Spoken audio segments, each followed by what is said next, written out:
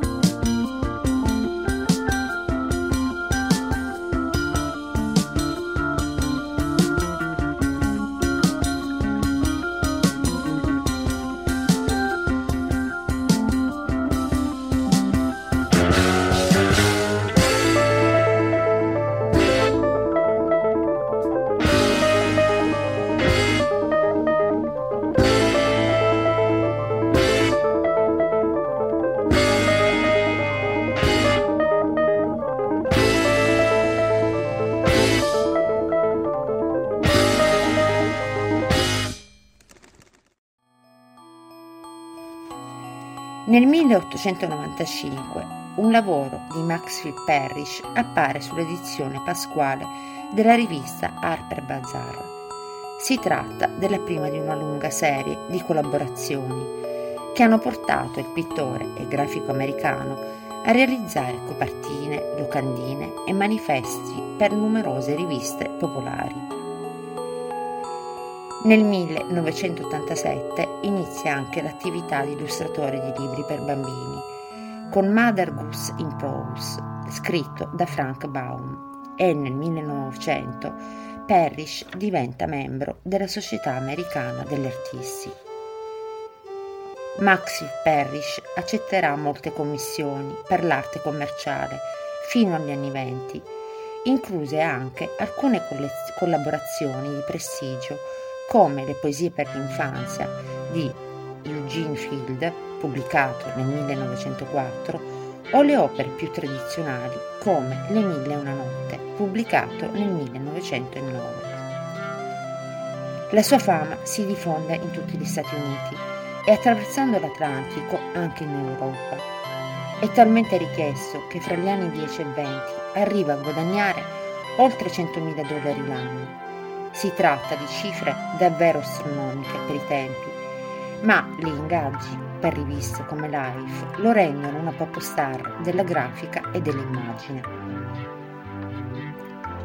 A partire dagli anni 70 la sua fama ha attraversato diversi decenni delle produzioni musicali anglo-americane.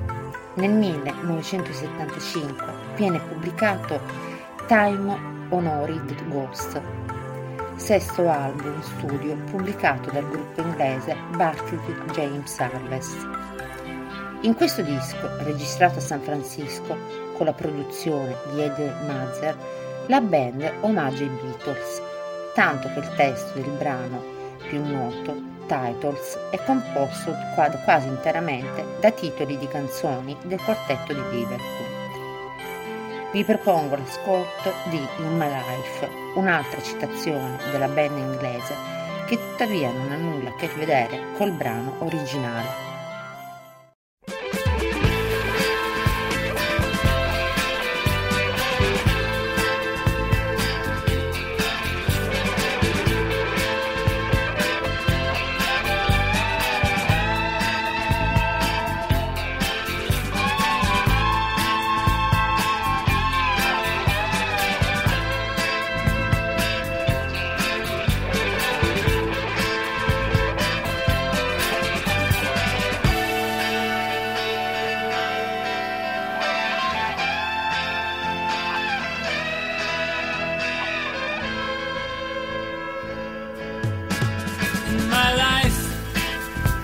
Seen so many things.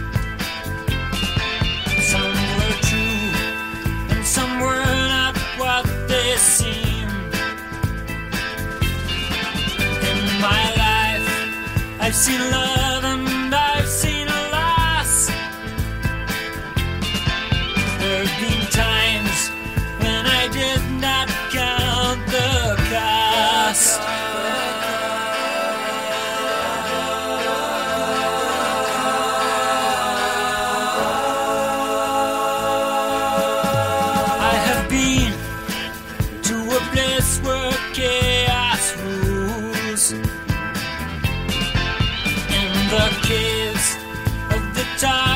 Stone the fools. Seen the stars, plant the seeds and watch them grow. Just to keep mystery but never sows.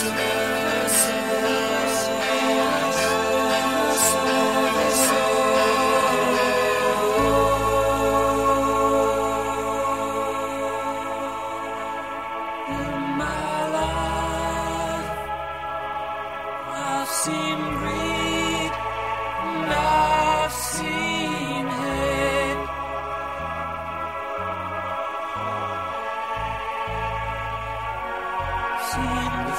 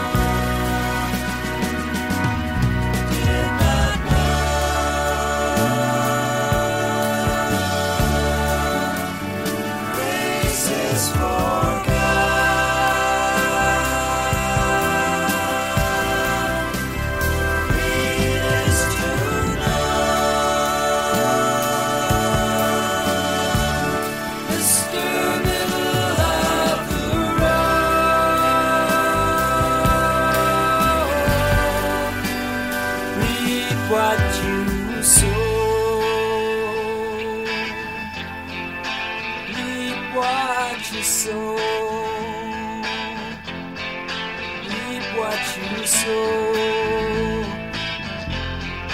Reap what you sow.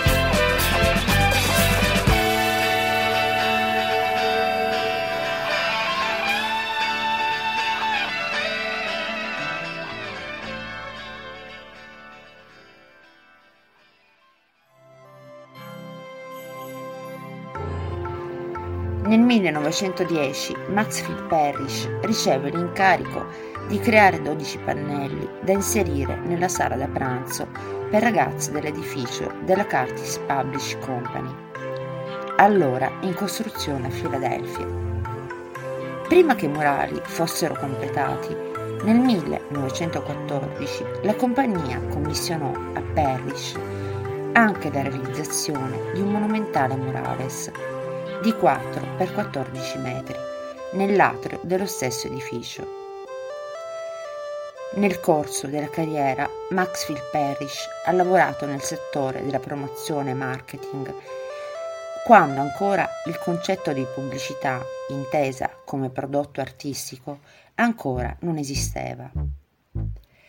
Aziende come Edison, Mazda, Colgate sono diventate grandi brand grazie alle suggestioni del lavoro di Parrish.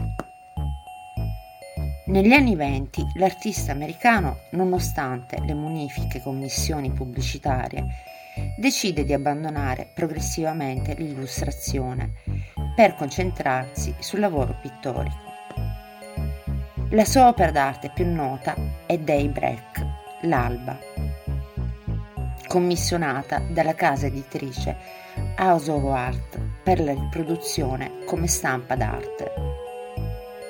L'opera raffigura 2 giovani ragazze su una scenografia fiancheggiata da 2 pilastri, sostenuta da una tettoia di alberi rigogliosi e cime scoscese. Il sole nascente, fuori dalla vista a destra della scena, bagna l'opera di una luce dorata, una scena idilliaca e quasi una visione arcadica.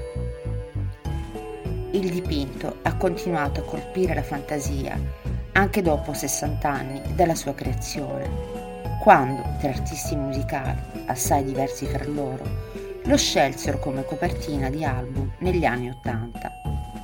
Moody Blues, Bobby Womack e Dallas Carr. Quest'ultimo era un progetto di breve durata che combinava i talenti di Mick Karn, bassista di Japan, e Peter Murphy, cantante del Bauhaus. Pubblicato nel 1984, pur suonando figlio della sua epoca, The Waking Hour è comunque un album molto interessante, con le agili linee di basso di Karn che spesso rubano la scena.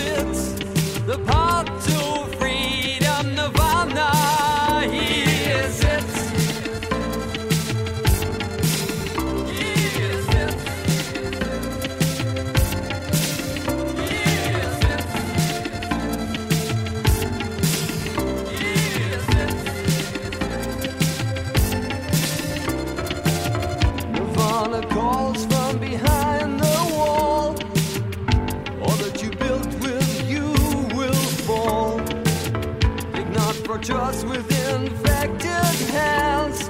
The secret shoal will come to hand.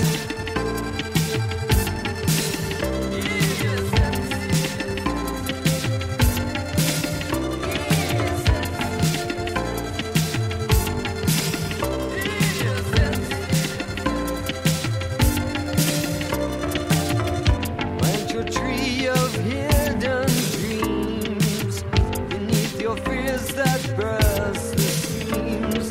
Consummate growth will break your bones. Become a tree secure alone.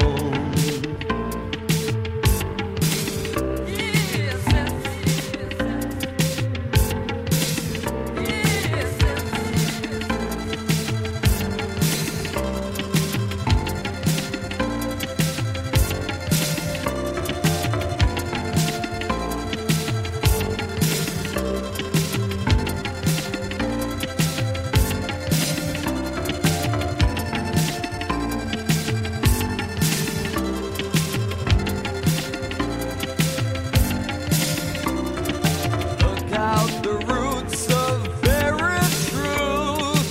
Ride the beam that passes through. The consummate growth will break your bones. Become a tree secure alone. Become a tree secure alone. Become a tree secure alone.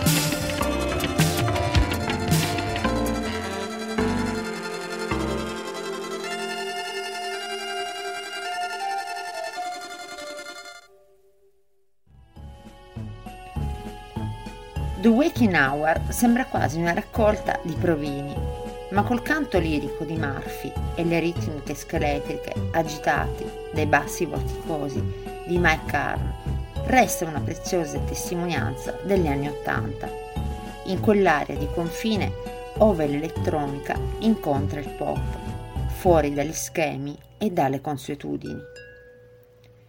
Il colore blu dei Break, iconico dipinto che troviamo sulla copertina del disco, è esemplificativo del classico Blue Parish, tonalità che prende il nome proprio dall'artista americano e che, tra l'altro, raramente si vede in natura.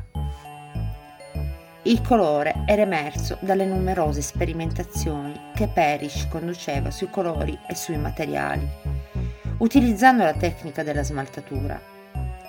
Questo processo prevedeva l'applicazione di strati di vernice traslucida a mezzo oleoso su un rendering di base che solitamente costituiva il fondo delle sue opere, monocromatico, blu o bianco. Nelle opere di Maxwell Parrish erano spesso presenti nudi androgini, in ambientazioni fantastiche, altamente idealizzate, seppur accessibili e chiari per il grande pubblico. Nonostante i lavori vivessero di vita propria, egli riuscì a guadagnare comunque molti soldi grazie ai manifesti e ai calendari che la riproducevano, come nel caso dei contratti annuali che stipulò tra il 1918 e il 1934 per la realizzazione del calendario della General Electric. I proseliti ottenuti da Parrish nel mondo musicale travalicano i confini del genere, come nel caso dell'unico disco dei Paradise Lost, hard rock band americana proveniente da Nashville. Ha una copertina ispirata dal pittore. La band, che resta operativa dal 1987 al 1990, pubblica l'unico album nel 1989.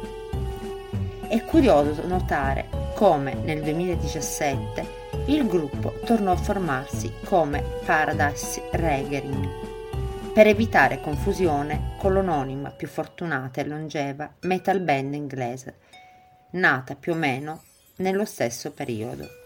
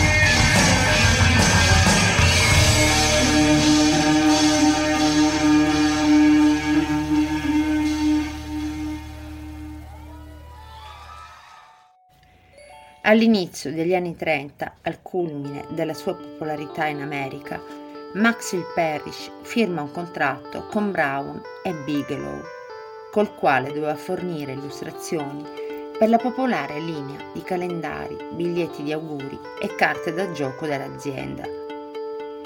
Tra il 1936 e il 1961 Parrish realizzò circa 100 paesaggi, riprodotti e venduti su milioni di stampe. Mill Pond, Shadow e Evening sono le opere più popolari di questa avventura artistica, che rese Parrish ancora più conosciuto. Si tratta di quadri che sono il risultato di un meticoloso processo artistico interdisciplinare che coinvolgeva sia la fotografia che la lavorazione del legno. Maxwell Parrish pianificava con grande meticolosità le sue opere, spesso frutto di una complessa organizzazione. Le foto gli permettevano di portare in studio i dettagli di rocce, alberi e ruscelli, mentre nell'officina meccanica dello studio poteva costruire elaborati modelli in legno di strutture antropiche reali.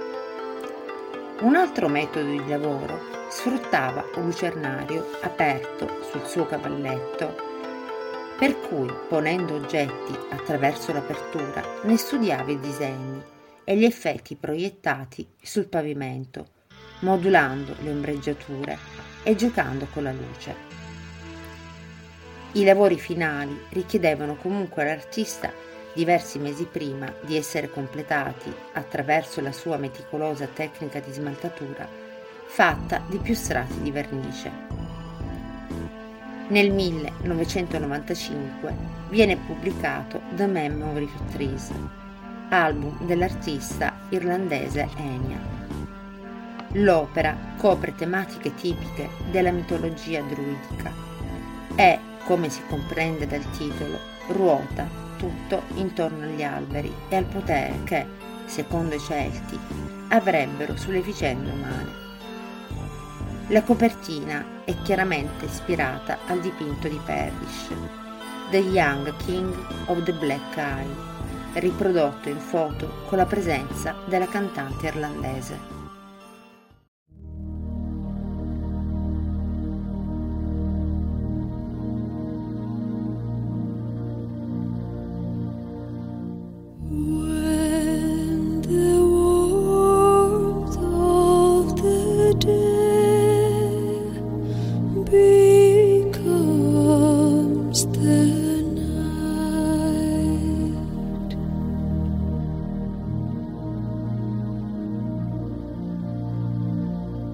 Who could sleep beneath a strange moonlight, no guiding star, so far from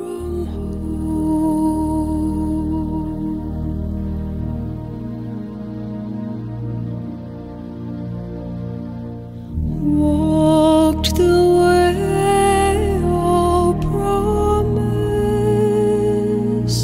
to find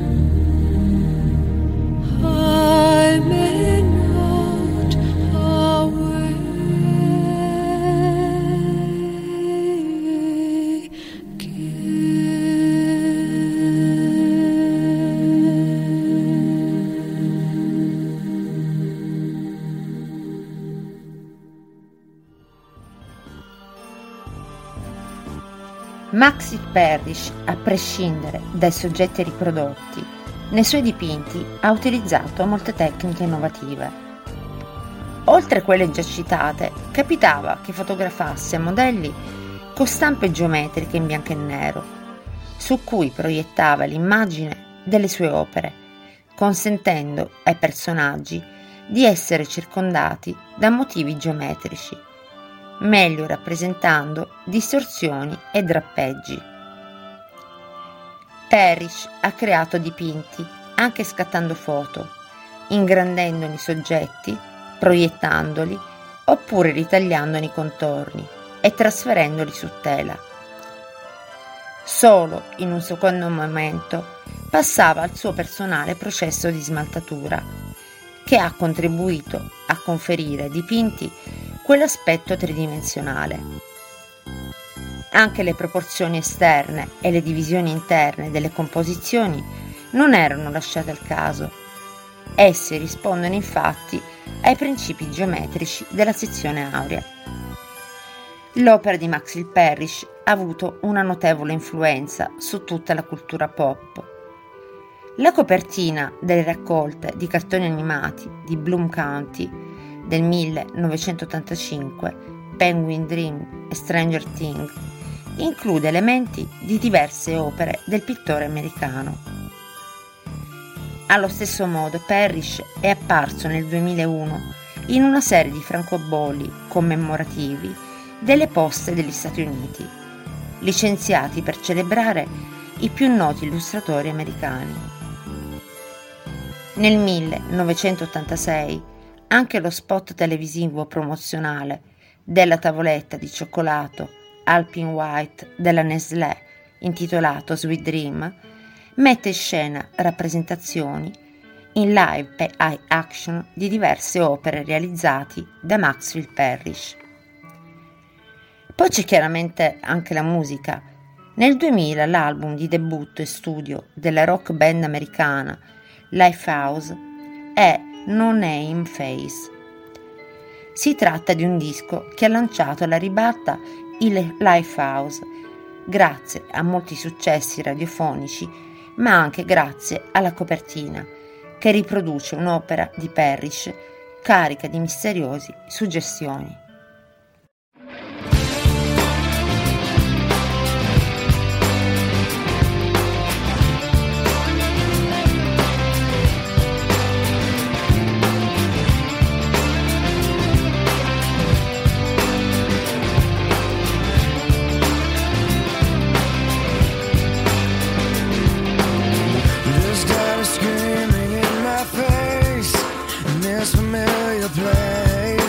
Sheltered and concealed, and if this night won't let me rest, don't let me second guess what I know to be real.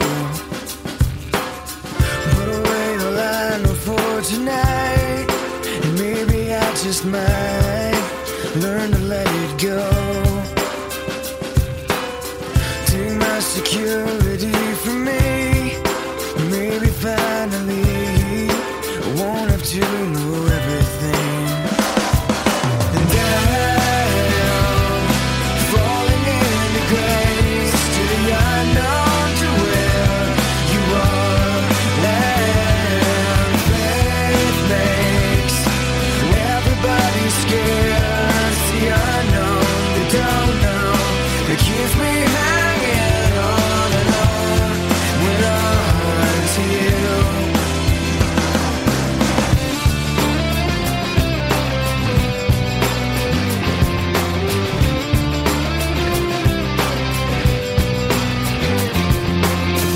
Got nothing left to defend. No, I cannot pretend that everything makes sense. But does it really matter now if I do not know how to figure this thing out? I am falling into grace to the unknown, to where you are. And faith makes everybody scared. It's the unknown.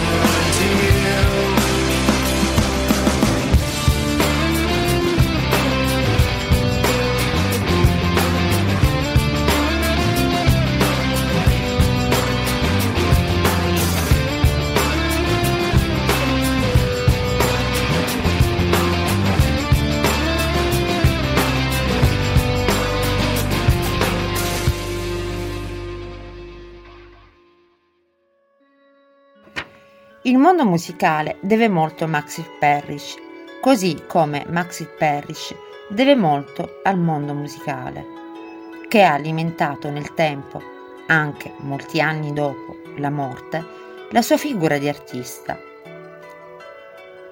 Numerosi musicisti hanno utilizzato opere di Parrish o sue adeguate suggestioni per promuovere la musica. Elton John, Moody Blues, Bobby Womack, ma anche Michael Jackson e Angelo Branduardi sono solo alcuni degli altri rappresentanti del mondo musicale che si sono trovati in sintonia con l'artista e pittore americano. Negli ultimi anni di vita, Maxi Parrish si è trasferito nel New Hampshire, dove morì nel 1966, pur continuando a lavorare fino a oltre 90 anni. Il dipinto originale dei Breck è stato battuto all'asta nel 2006 per 7,6 milioni di dollari. La più grande raccolta di opere dell'artista si trova presso il National Museum of American Illustration, con 69 pezzi, inclusi i 12 pannelli murali commissionata alla Curtis Publishing Company nel 1910. I colori saturi e le immagini neoclassiche si trovano sparsi in diversi musei del mondo e nel 2005, a quasi 40 anni dalla scomparsa, il San Diego Museum of Art ha organizzato la più grande e più visitata esposizione delle sue opere. Anche per oggi è tutto, un saluto da Federica Kikal e a risentirci per una nuova avventura di Art Around Music sul canale ADMR Rock Web Radio.